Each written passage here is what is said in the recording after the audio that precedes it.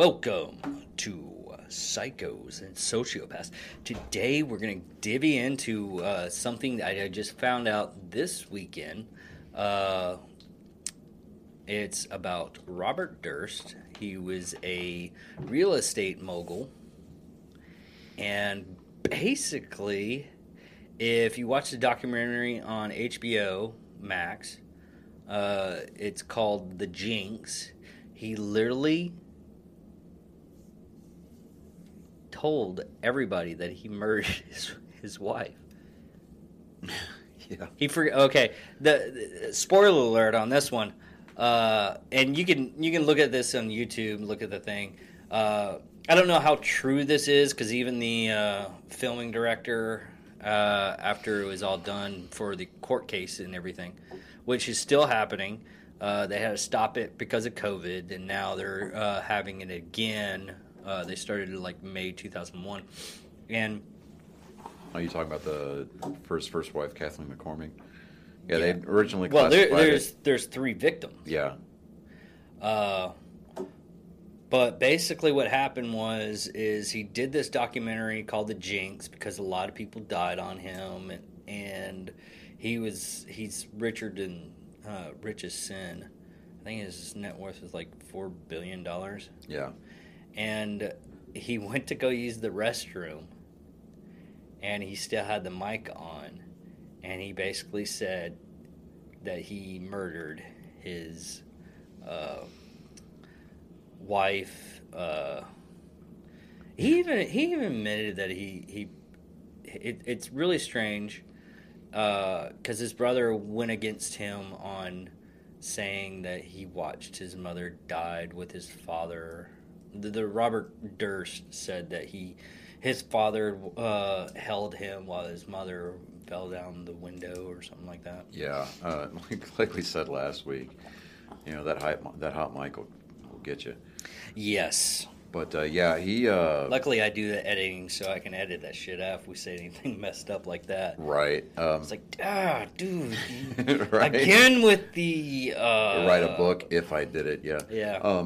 Yeah, he's suspected of murdering that. three. Yeah, right.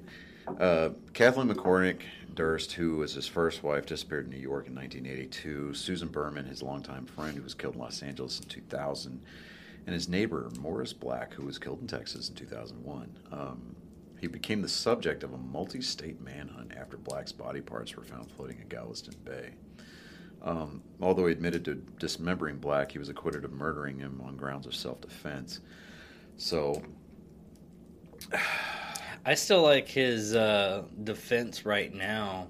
Oh, when I had the mic on me, I was on meth.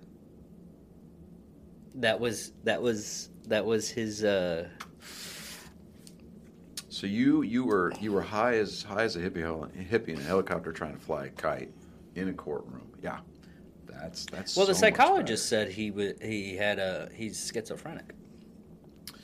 Yeah, but the last time I checked, meth is not a. It is a truth serum. While it may be a truth serum to an extent, because you'll it's not exactly one of those things that you equate to as a treatment for psychosomatic disorders. No, it's a truth serum to the basic fact of you'll basically admit about anything when you're on meth. I love this is a 1953 psychiatrist report on 10-year-old Robert mentioned personality decomposition. That is an interesting term.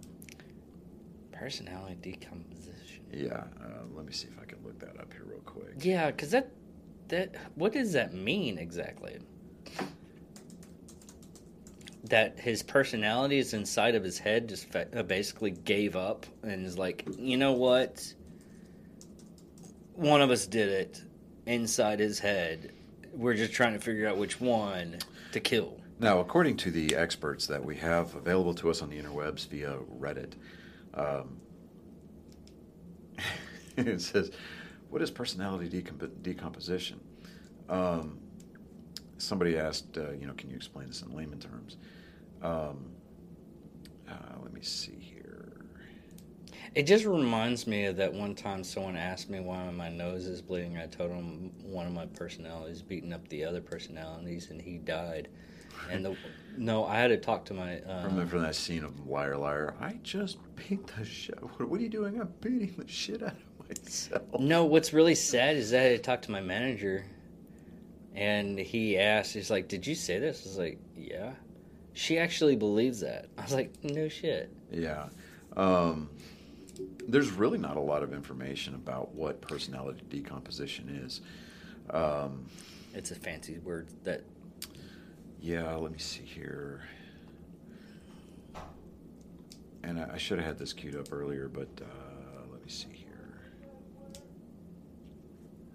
But yeah, I mean, this is one of the few times where the internet's let us down. But anytime, like, if you type in personality or decomposition, you will see links for Robert Durst. Yeah. But it doesn't explain what it is. So let me do this here. While you're doing that, let me go in here and see if I can find anything. Oh, that was another thing, is his first wife's family. Mm-hmm. The three sisters and the mother are suing him for $100 million. Yeah. Okay, so on... let's see here. Still nothing. MerrittWebProject.com. There's an article, Borderline Personality Disorder, or Personality Style and Disorder. The essential feature of borderline personality disorder is a pervasive pattern of instability of interpersonal relationships, self-image, and effects, and marked impulsivity. When a full personality disorder can be diagnosed, there is every indication that the family of origin was a place of excessive chaos. The chaos may have included extreme forms of physical, emotional, and sexual abuse, even conditions that might be considered torturous. These conditions may be indicated by the client's desire to mutilate themselves in some way, i.e. cutting themselves. But it really doesn't give anything about, like, the decomposition portion of that diagnosis. So it just... I still think it's a made-up term. I do. I think, it's, for lack of a better term, I think it was a psychiatrist's attempt to get published in the New England Medical Journal. So, given it was the 50s, we were still doing electroshock therapy back then. Oh, speaking of electroshock therapy... Even back then, they were still doing the lobotomy. Yeah. Up until, 1976. Well, you know that there was a federal ban on electroshock therapy for people with, autism and things of that nature, right? A federal court overturned that decision and made it and said it is a viable treatment for autism again. Me as a child as a parent of a child on the spectrum, that pisses me off, because these individuals that have the challenge of autism, whether it's high functioning or low functioning, they're not damaged. They're challenged individuals, pure, plain, and simple. Their brains process information differently than you and I, than yours and I do. Yours and I's. That's proper English. But their brains process information on a different scale, on a different wavelength than everybody else's does. That doesn't make them defective, doesn't make them damaged. It just gives them an additional challenge that you and I otherwise wouldn't have. And to think that we're going to hook electrodes up to them and make them bite down on a mouthpiece while we sit there and just shock their frontal lobes, you're going to do nothing but create not only physical damage, but you're going to create cerebral damage, and you're going to create emotional trauma. I mean, how's that going to be helpful? It's not. We have a lot of treatments that are stupid, ridiculous. Because I will guarantee you this much: if a doctor came to me or my ex-wife and said, "Hey, your 10-year-old child, even though he's just got Asperger's and he's very high functioning, we believe that we can cure it, or we can curb the effects of his Asperger's by giving him electroshock therapy," I promise you, I'll catch a charge. Oh, yeah. I will straight punch that doctor square in the mouth. And if that's a physical Physical intervention, I'll just call it that, is not the preferred method, I will go out of my way to make sure that doctor loses his or her license. Yeah, I would too. Because I mean, as a parent, I will defend my kids up to including the cost of my own life. You can chisel that one in stone. Put it down on record. That's happening. But getting back to Mr. Durst here. Well, the first victim of his, in the fall of 1971, Durst met Katie McCormick,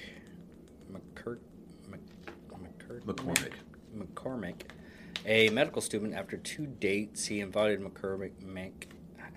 Katie, to share his home in Vermont, where he had opened a health food store. She moved there in 1972.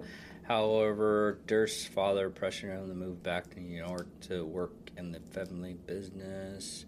The couple returned to Manhattan, where they married in 1973. Durst's 30th birthday. Yeah, April 12th in 73, which is the year that he turned 30. McCormick was a student in her fourth and final year at the Albert Einstein College of Medicine in the Bronx, studying to be a pediatrician when she disappeared. She was only a few months short of earning her degree, and McCormick was last seen by someone other than Durst on the evening of January 31st of 1982, when she appeared unexpectedly at a dinner party thrown by her friend Gilbert Namje in Newton, Connecticut. Namje noticed that McCormick was upset and wearing red sweatpants, which Namje found odd. McCormick had often dressed in much higher quality clothing. She later left for her marital home in South Salem, New York, after a phone call from her husband. Although the couple argued and fought that evening, Durst maintained that he put his wife on a commuter train to New York City at Katona Station, had a drink with a neighbor, and spoke to his wife at their Manhattan apartment by telephone later that night. That's what I told police, Durst later told a documentary filmmaker. I was hoping that would just make everything go away. After McCormick left Namje's house, she was supposed to have met Namje at a pub called the Lions Gate in Manhattan. And when she failed to show up, Namje became concerned and repeatedly called the police for several days. Days later, Durst filed a missing persons report as well. A doorman at the building, and the building superintendent at the couple's apartment on Riverside Drive claimed to have seen McCormick there on February 1st, the day after she was last indisputably seen. But the doorman also said that he had seen her only from behind and from half a block away and couldn't be certain that it was actually her.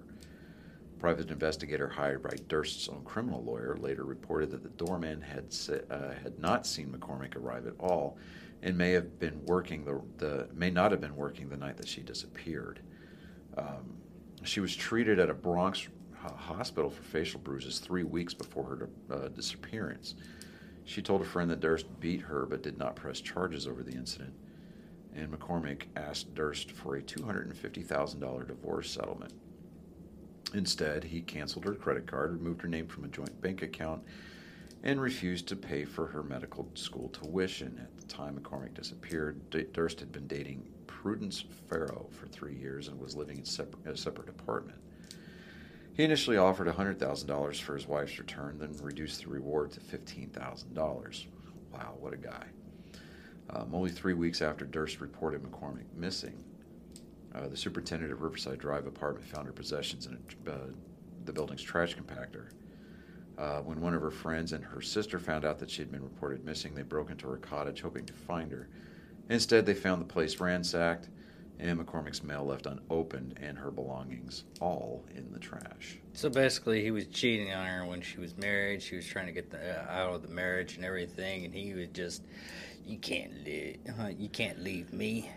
Yeah, see, that's the problem with a lot of people, men and women both. When they get money, they think that they're above the law. They think that they're That's above not even moral. money. Money, you can take money out of the but equation. high-profile things like that. I mean, if she's asking him for a $250,000 divorce, even in the '80s, dude, that was a lot of money. Yeah, that's just short of $1 million nowadays. But in all reality, if you look at it this way, you take money out of the equation. It was a controlling factor. Yeah. He wanted to do whatever he wanted. He didn't care about her. She knew this. She wanted a divorce. She wanted out of the situation. She wanted out. She was trying to get out of a brutal situation, and he just wouldn't do it, Right. because he was a douchebag. Well, everybody knew that. I mean, we can obviously see that in hindsight, but Yeah. Let me see here. But 8 years after her disappearance, Durst actually divorced her, claiming spousal abandonment.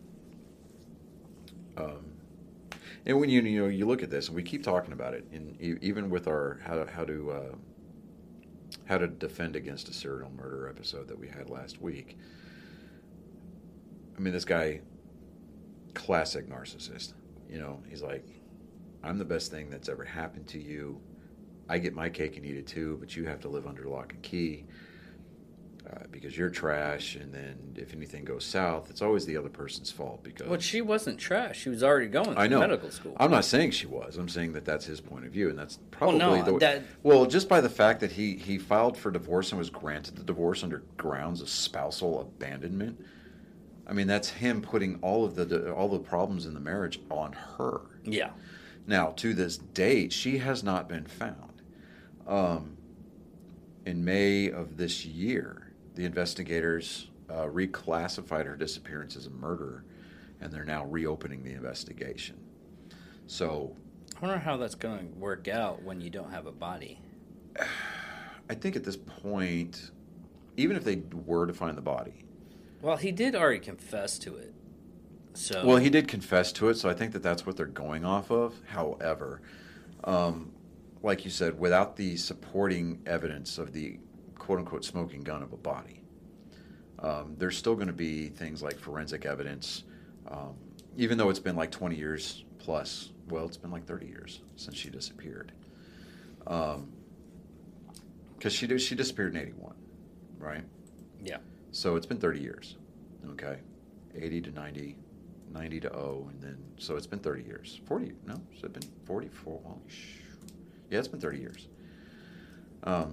So, we're looking at,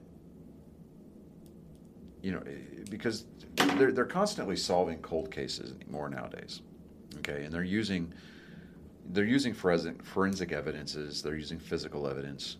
The only thing that they don't have, like you said, is the body. So that's going to be the one thing. Now they can try him for murder. If by some stroke of miracle that she shows up alive, well, assuming a fake name, obviously the murder charge would get dropped. But at the same time, they do have, for all intents and purposes, an uncoerced, coerced, that's the word I'm looking for, an uncoerced admission by Durst, given to us by that hot mic in that courtroom bathroom. Even if he said he was under meth at the time, like you said, there's that old adage that what you say under the influence is what you really mean. Oh, yeah. So I don't see him getting out of that. It's up to the prosecution at that time, at this point, the investigating team and the prosecution to connect the dots to make it sound as possibly airtight as they can. Now, if they drop the ball on this and he gets off on a technicality, hey, honestly, I hate it for the McCormick family. But just like with other cases that we have profiled, like with the Caylee Anthony thing, the Casey Anthony, the prosecution team that was investigating Casey Anthony, they couldn't hang the kid's murder, the daughter Kaylee's murder on Casey because they dropped the ball. The investigating team, the prosecution team for this for the McCormick case, they have the opportunity to get it right, and I pray that they're able to do that. Well, they've had an extra year on this because of COVID. True. Now, whether or not they've all taken the year off, like most branches of government have, if they did, shame on them. I mean, they need to be doing their due diligence on this because, I mean, the evidence that they've already got it's already getting old. It's any DNA evidence. I mean, they may still be able to pull trace amounts of DNA on things that might or might not be out there. And I can't tell that face that you were making was either a look of disgust or, I was going to say it's either that or it's an attempt to suppress a yawn. Yeah. But thank you for not doing an open mouth yawn, because those things are contagious. So those are. I mean, even though Mythbusters proved that they weren't physically, but still, I think it's a psychosomatic response. But it really is a psychosomatic response. The investigation for the McCormick case became public in November 2000. Now, there was a wrongful death lawsuit filed by McCormick's sister, Carol Bamonte. That was all three sisters, I think. Yeah, and the mother. This article just names the sister, but that was filed in August of 2019. The death date for McCormick has been changed to be most likely at the time that she disappeared in '82 due to murder instead of the previous determination of '87 for a missing person. So now the one thing that's probably going to hang them up on to dry on this is the killing and dismemberment of Morris Black, because they found everything for that one. Yeah, they did, but they found the body. The police searched his rental card, yielding $37,000 in cash, 2 guns, marijuana, Black's driver's license, a direction to the Gilbert Najim home in Connecticut, and Durst used his time to stalk his brother Douglas. So I guess he was going to kill his brother too. Well, here's the thing. That could have a multiple outcome with one fell swoop. If Durst cooperates with the authorities and leads them to her body, that's going to do a couple of things. That's going to give the investigators an opportunity to do a forensic autopsy to determine the actual cause of death, whether it be through strangulation or whatever. I mean, even if it's just at this point skeletal remains, which, let's all be honest, that's what they're going to have. They should be able to determine at some point if he strangled her, there's going to be damage to the cervical vertebra. Yeah. Okay. If it was any other cause of death, there's going to be markings on the bones, either in the rib cage, the skull. I mean, they'll be able to examine the skeletal remains and determine an actual cause of death. I don't know that long. It's one of those things that an animal could have gotten if it's buried pretty good. If he buried her pretty decently, yeah. But they would be able to determine what was done post-mortem or not. Okay. They've got tricks not tricks. They have methods upon which they can determine mortem or post-mortem. So that's the forensic. And I don't even know if I'm applying that properly, but the forensic science is always amazes me a lot. Now the court of public opinion. I can speak. I promise. Just like we discussed with the Caylee Anthony case, that they've got that CSI syndrome, where they give forensic scientists a lot more credit than they actually have, just based on the limits of technology that we have in place versus CSI Miami, which was the superior CSI show. Anyways, I digress.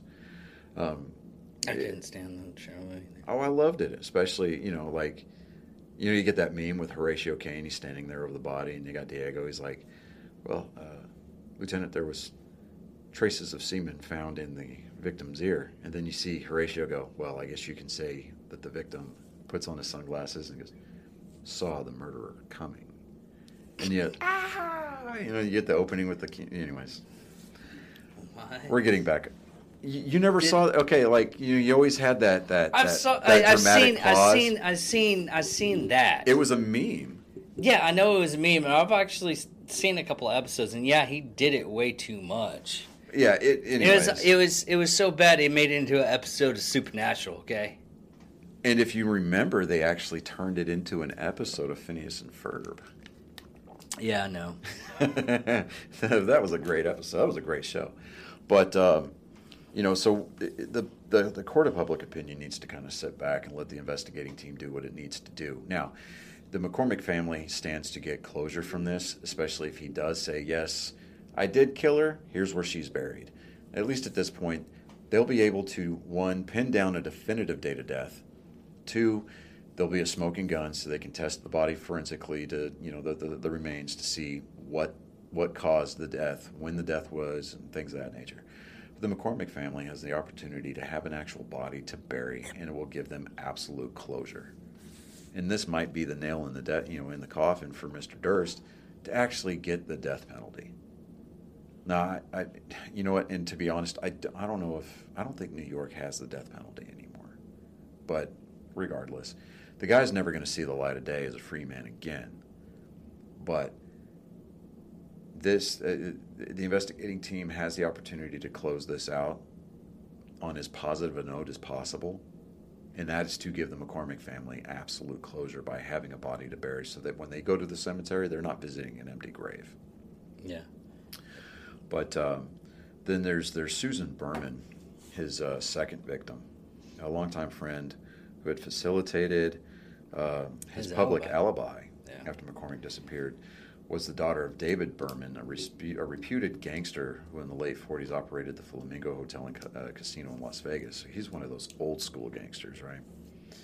On November 24th of 2000, Berman was found murdered execution style in her home in Benedict County, Los Angeles.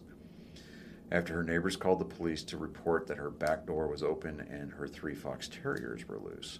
A few days later, the Beverly Hills Police Department received a handwritten note postmarked December 23rd, which contained Berman's address and the word cadaver. Durst is known to have been in Northern California days before Berman was killed and to have flown from San Francisco to New York the night before Berman's body was discovered. Berman had recently received $50,000 from Durst in 2 payments, although Durst confirmed to the LAPD that he had sent Berman $25,000 and faxed investigators a copy of her 82 deposition regarding his missing wife. He declined to further be questioned about the murder.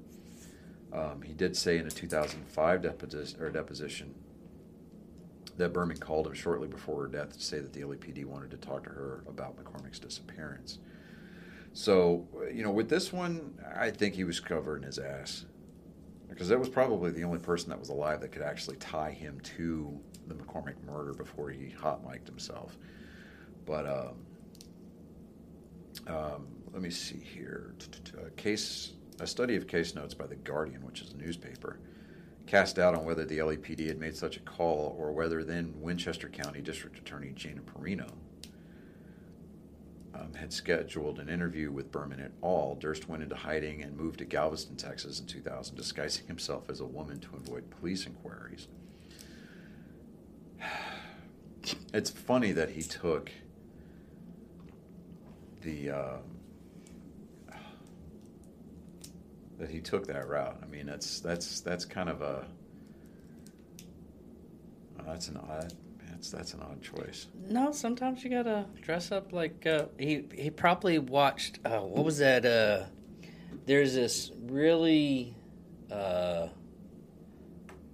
man, I can't remember the show, but this guy, he always did that to deter like hunters and stuff. God, what was it called? And it was like a documentary type deal. Man, I can't remember. Well, I mean, it might have just been Bugs Bunny. Well, whenever the Texan Army, when they won their independence from Mexico, whenever they found Santa Anna, he was dressed as a woman. Was he? I thought he was. I thought he was just dressed as like a regular soldier. They caught him wearing a woman's dress, and they put him in a cage and they carried him through the streets dressed as a woman. So I'm like that, and that's why that made me kind of like, I'm like, man, that historically sounds awfully familiar. And you're just letting me ramble about the Bugs Bunny thing and not even chiming in. You're a douchebag. Well, how many times have I sat here and gone off on a tangent, and you've been over there typing, and you're like, oh, well, here's the facts, like, so suck it up, Buttercup. But let me see here. Susan Berman, That's because Morris I Black. want you to feel that you actually know what you're actually talking about. Well, I was extending you. Most of the time, it's hey, you're right. It's this, but let me add in a little bit of stuff and everything. I'm just gonna die down a little bit right now. You need to get closer to your microphone, sir. Because you were trailing off there, but that's okay because I was trailing off for you were shrinking in your confidence, and it was just totally gone right there. No, you know what? Okay, I'll take that one. I'll own that one. But like most of the people that we profile on this show, I mean, this guy seriously, I mean, he had too high of an opinion of himself. He viewed himself as untouchable. Obviously, he was getting caught left and right. Now, on the untouchable stuff, that is given into the money. A lot of people that do actually have a lot of money think they can get away with anything. Yeah. So, it really is one of those things to where if I had $50 million, yeah, I can do whatever I want. If I find a woman attracted, she should be attracting me for that $50 million and not my actual attitude. Yeah, I'm not gonna lie. Of course, it also goes out to that meme that I found, and it was this hot, beautiful 6-foot woman. Of course, she was in heels, and the person that she was with was probably around 4 to 5 feet tall. Now, I'm not saying that I would become like this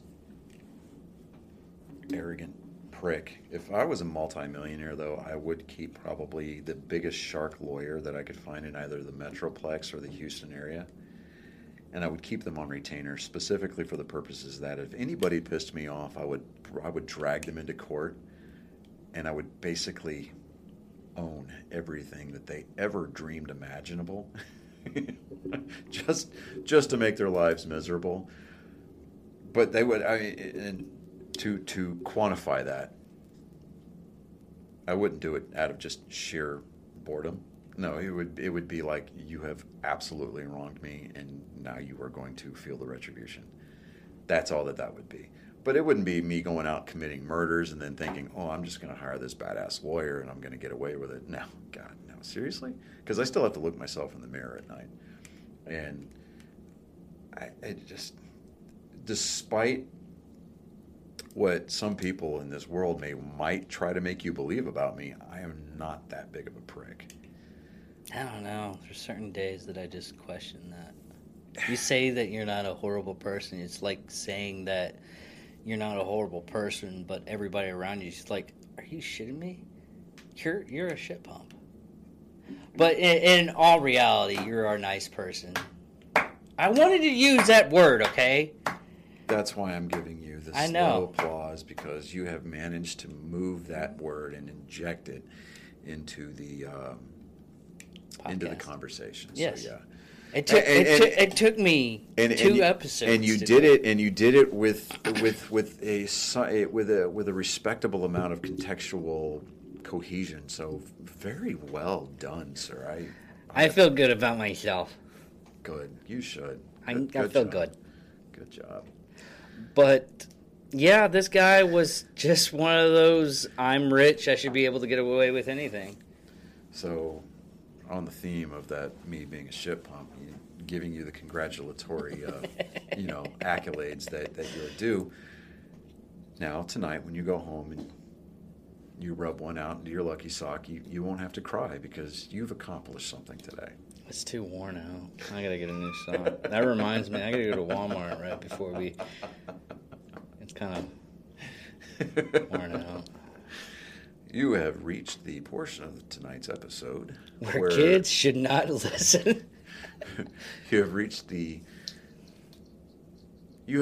roasting part of the episode. Yes. Where the hosts seemingly turn on each other.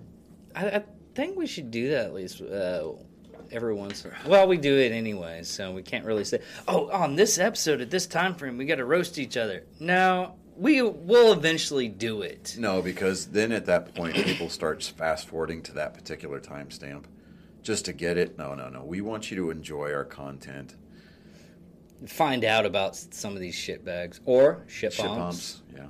God, I heard that off of a Cleared Hot podcast, and it was a Canadian chick that said it, and Andy was right. That's one of the vocabulary that should be going into somebody's sentences on a daily basis. You know, when you texted me that, you were like, shit bump, I'm going to start using that on the show. I was like... No, it wasn't just on the show. It's just right. in just life. in general life. Okay, so the show Trailer Park Boys, the super of the trailer park, I cannot remember his name off the top of my head. The actor who played him is dead now, but he would always he'd always use the word shit in like it's a shit hawk or it's a I guess shit that's a heel Canadian or shit thing. Sandwich. I think it might be a Canadian thing. I'm not entirely sure. Because Australian and English Australians have use the used words cunt and twat and I get that, but yeah, I think that might be just. It's almost like our fuck. It really is. It is because we have a different vernacular for fuck, like a different vernacular for cunt in Australia.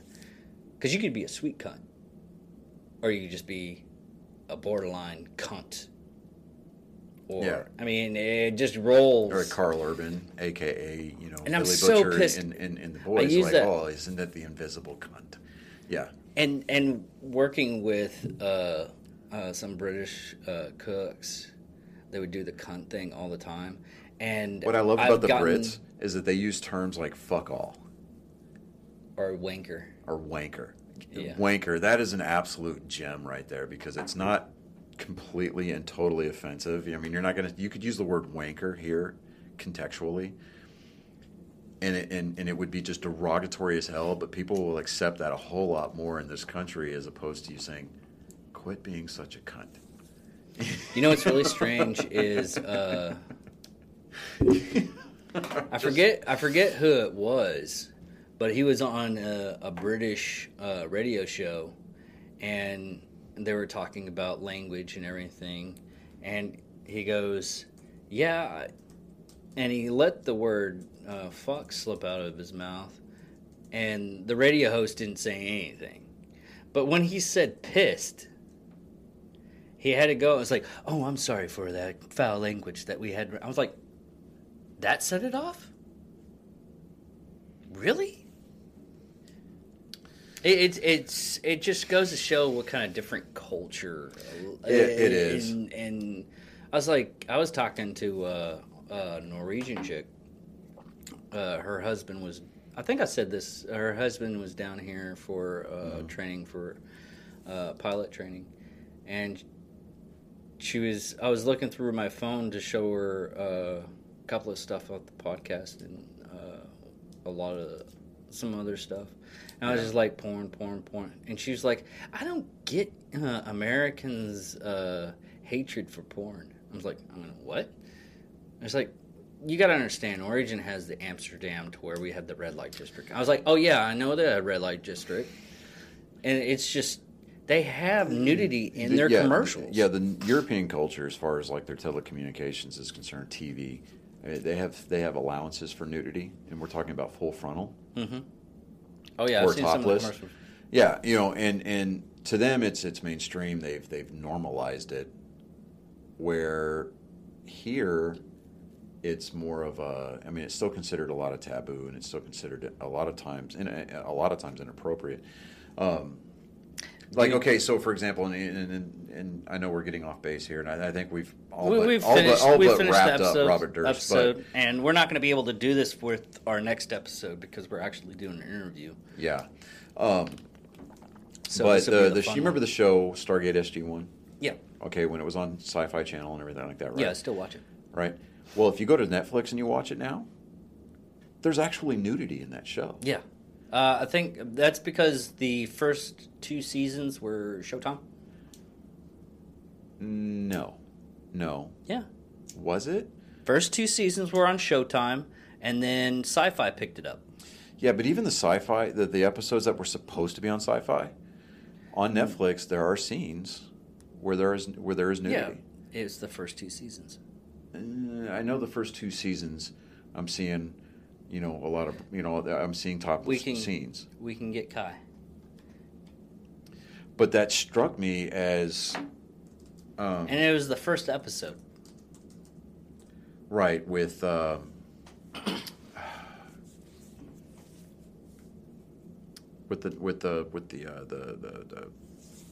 I cannot remember his name. Daniel's wife. Yeah, she was stripped down by Ra, not Ra, but one of the other gods, right? Yeah, when I saw that scene, I was like, I don't remember this. Oh, I remember it because I watched the first season when it was on Showdown. Yeah, well, I mean, I didn't get... Okay, for those of us who did not have the premium channels growing up... I didn't have it either. It was free for that month and it came up. Oh, well, okay, well, that makes sense. But I was like, okay. And I'm just like, okay, because it really kind of made it like kind of a new show for me, because I'm like sitting there going, what other things did network TV cut out of it? And I'm just like... And it's not that the nudity makes a show more intriguing. That's like, I got hooked on the show Outlander. Outlander is obviously, it's a Starz network show, a Starz channel show. So I mean, it's premium. It's a cable show. Mm-hmm. So you're going to have more liberties. There is an incredible amount of nudity in that show, and I'm like, okay. And that was the whole reason why I watched Spartan for the first couple of Spartacus seasons. Or whatever. Because all it was blood and tit and ass. Yeah, see, but and this is where you're going to hear a lot of people like. But it was a good I show. could almost hear Obi-Wan Kenobi, and it's almost as if 1,000 voices cried out, and then suddenly there was silence. I can't stand Game of Thrones. I think I made it about 3/4 of the way through the first episode, and anytime you saw anything about that show, it was about the amount of nudity in that show. And I'm like, there's got to be, I mean, and I know that the novel is that, the novels that the show was based off of, great series of books. But I think the producers went so heavy towards the nudity side of it.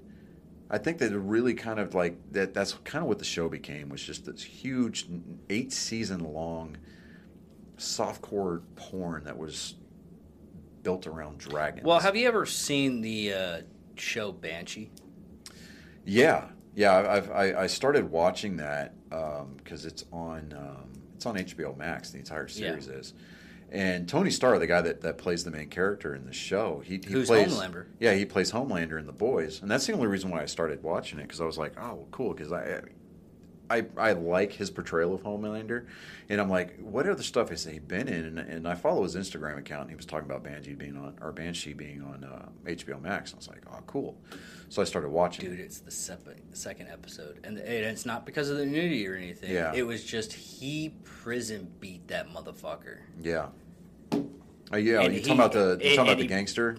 No, it wasn't the gangster. It was the MMA fighter. Yeah. He prison beat him. Yeah. And he made sure that he would never do MMA ever again. Yeah. Yeah, but I don't know. It's definitely I don't know. It's definitely one of those things where we we can. I mean, we could have this debate. This is one of these things that we not necessarily debate, but we can have a discussion about it ad nauseum. But I mean, the differences between American culture. That was another thing. And that might be a good episode. That might be a good topic for a what we the could hell. do that. We could do that for Sunday's episode. And Yeah. what we could do is we can do the interview. I can put it up as fast as possible. And Sunday's episode, we get a bonus episode, because I realized that saying that Sunday that we were going to do if we have an interview with somebody, we're going to put it up as fast as possible to help that person out, whatever stuff they have. And then we'll still, I mean, we could do the actual Sunday's show Friday. Yeah. Get it recorded on Friday and then put it on Sunday. You want to do it that way? Yeah. Because this won't happen until Saturday, anyways. So. But yeah, it. I'm trying to see here. Hold on, just a second. Let me look on my phone here. Is it sad that most of the time your phone's faster than the actual computers that you use? Well, and it's funny because you would think that when you open up, like, how Chrome is, if you got Chrome synced, that you can just resume on different devices where you were browsing before. Safari's not so much that way. And I What do you mean? Because you press the ad and you can go to another page. Yeah, you can. But, like, if I've got a page that had already been pulled up on my phone, it's not pulled up on my iPad. You can AirDrop it. Yeah, you can, but how like Chrome, you can, your pages are open. What's really strange devices. though, and I found out that if I have my phone up and I'm looking at something, Mm-hmm. and because of my Mac, I can go ahead and click it on my Mac and it goes straight through it. Yeah, because you can send it there. But no, it automatically pops up. Well, yeah, because I guess with the Mac OS, yeah, but as yeah, far it as automatically pops up. Yeah, the iOS it doesn't work. Like that if way. I'm doing messages or something like that, Yeah. it'll automatically pop up on my phone. But the interview that David was talking about is going to be Kurt Schwab. He is a Republican gubernatorial candidate for the state of Texas.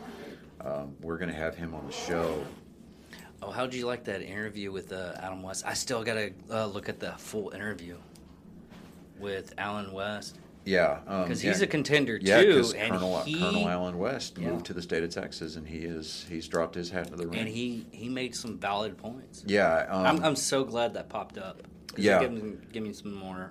But ammunition. I mean, we're going to try to bring a lot of current event type. I mean, some of the we've kind of prided ourselves as far as staying away from episodes solely based on politics. Yeah, we're gonna make I made like probably about 2 to 3 episodes on just basically politics. Yeah, but what we're going to do specifically as it relates to this election cycle for the state of Texas, because obviously we've got a lot of dog in the hunt here because we live here, and elections, they do have consequences. So I mean, if I'm going to endorse, or if we as an entity, as Angry Meat Production, is going to endorse a specific candidate, I want to make sure that we're doing our due diligence. Well, I look at it this way.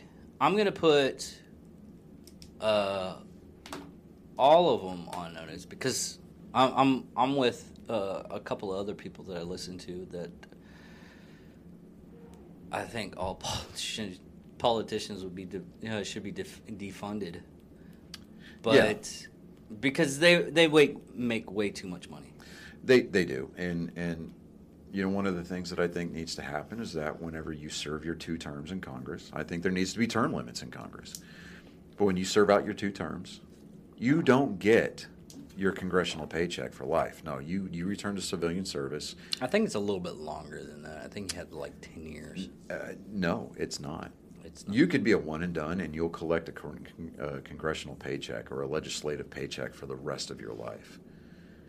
And I think that if we eliminated that, we could save our country a lot of money. Oh, yeah. Because when you go into public service, you don't do it for the money. You do it for the betterment of your constituency, and that's it. So, I mean, I think that we need to reintroduce term limits, and Ted Cruz, I believe, has introduced a bill on more than one occasion to put term limits back into place in Washington. Of course, he's also trying to get rid of the IRS, too. And we can do a show around that. But like you and I discussed the other day when we were lining out our questions. Yeah, and also we could do one instead of doing like it's just crazy politicians. Yeah, we can, but that has the potential for becoming a dangerously long episode. Well, if we do it to the point where what actual politicians say, like Or if we're going to do an episode like that, we need to put a clock, and we do like lightning round where Well, we can do politicians it. get 5 minutes apiece. Well, we can do it. We can do it like Fast Fridays. Yeah, we can. Do But, it 5 minutes. But as far as this episode of Psychos Kurt and Schwab, Thugs. yeah. Well, as far as our interview coming up, be on the lookout for that episode.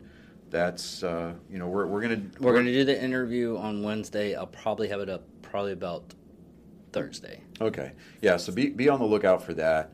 And this is one of these topics, and I know that we're cutting it off because of time here, but when we interview political candidates, regardless of what side of the aisle that they're on, we want you, our listeners, our fans, our super fans, we're looking at you, Maria, get engaged. Sound off, because while I deplore the anonymity that a keyboard and a computer screen gives you, this is an open forum. This is an opportunity for you, the listener. As long as you don't do any kind of don't be derogatory. Don't be disparaging. If you're going to be a part of don't be a shit pump. If you're going to be part of the discussion, bring something substantive. Bring something that's going to help advance the discussion as opposed to stalling it out, because I don't want to waste my time. I don't want to waste David's time, and he doesn't want to do, and neither one of us want to waste your time addressing something that's not going to be productive or constructive as it relates to the advancement of that discussion or that debate. And this is the last thing when we'll sign off, is I don't want our show to be politically entertaining. No, it's not talk changes, radio. Because like political comedians, if they don't have that guy that's in office, they're not a comedian anymore half the time. Yeah, Johnny Carson said it, is that like talk show hosts, they're talk show hosts, they're entertainers. And the second that they start commenting on politics and they start making political satire, they stop being entertainers and they become commentators. And that's something that we don't want to be. We don't want to be a commentator. We're here for informational purposes. We're here for entertainment, and we don't want to become a cable news network. That's not what we're here for. That's not what this show is garnered around. That's not what we're geared for. But having said all that, be on the lookout for these upcoming interviews. Give us smash that subscribe button, hit the notification bell, get involved with the comment section on YouTube. Apple Podcast and Spotify. Go ahead and give us a follow. Leave some reviews. 5 stars. 5 stars. We don't take anything less. Yeah, nothing less than 5 stars. Get involved with our Patreon. Because you can tell us how much of a shit pumps we are, and still give us 5 stars. Yeah, exactly. Get involved with our Twitter account at Angry Me Production 1 on Twitter. Give us a follow on our Instagram account. Basically, look for all of our social media accounts. Get involved with us as humanly possible. But until then, I'm Johnny Skelton. I'm David Dickerman. And this is Psychos and Sociopaths. See y'all next week. Thank you.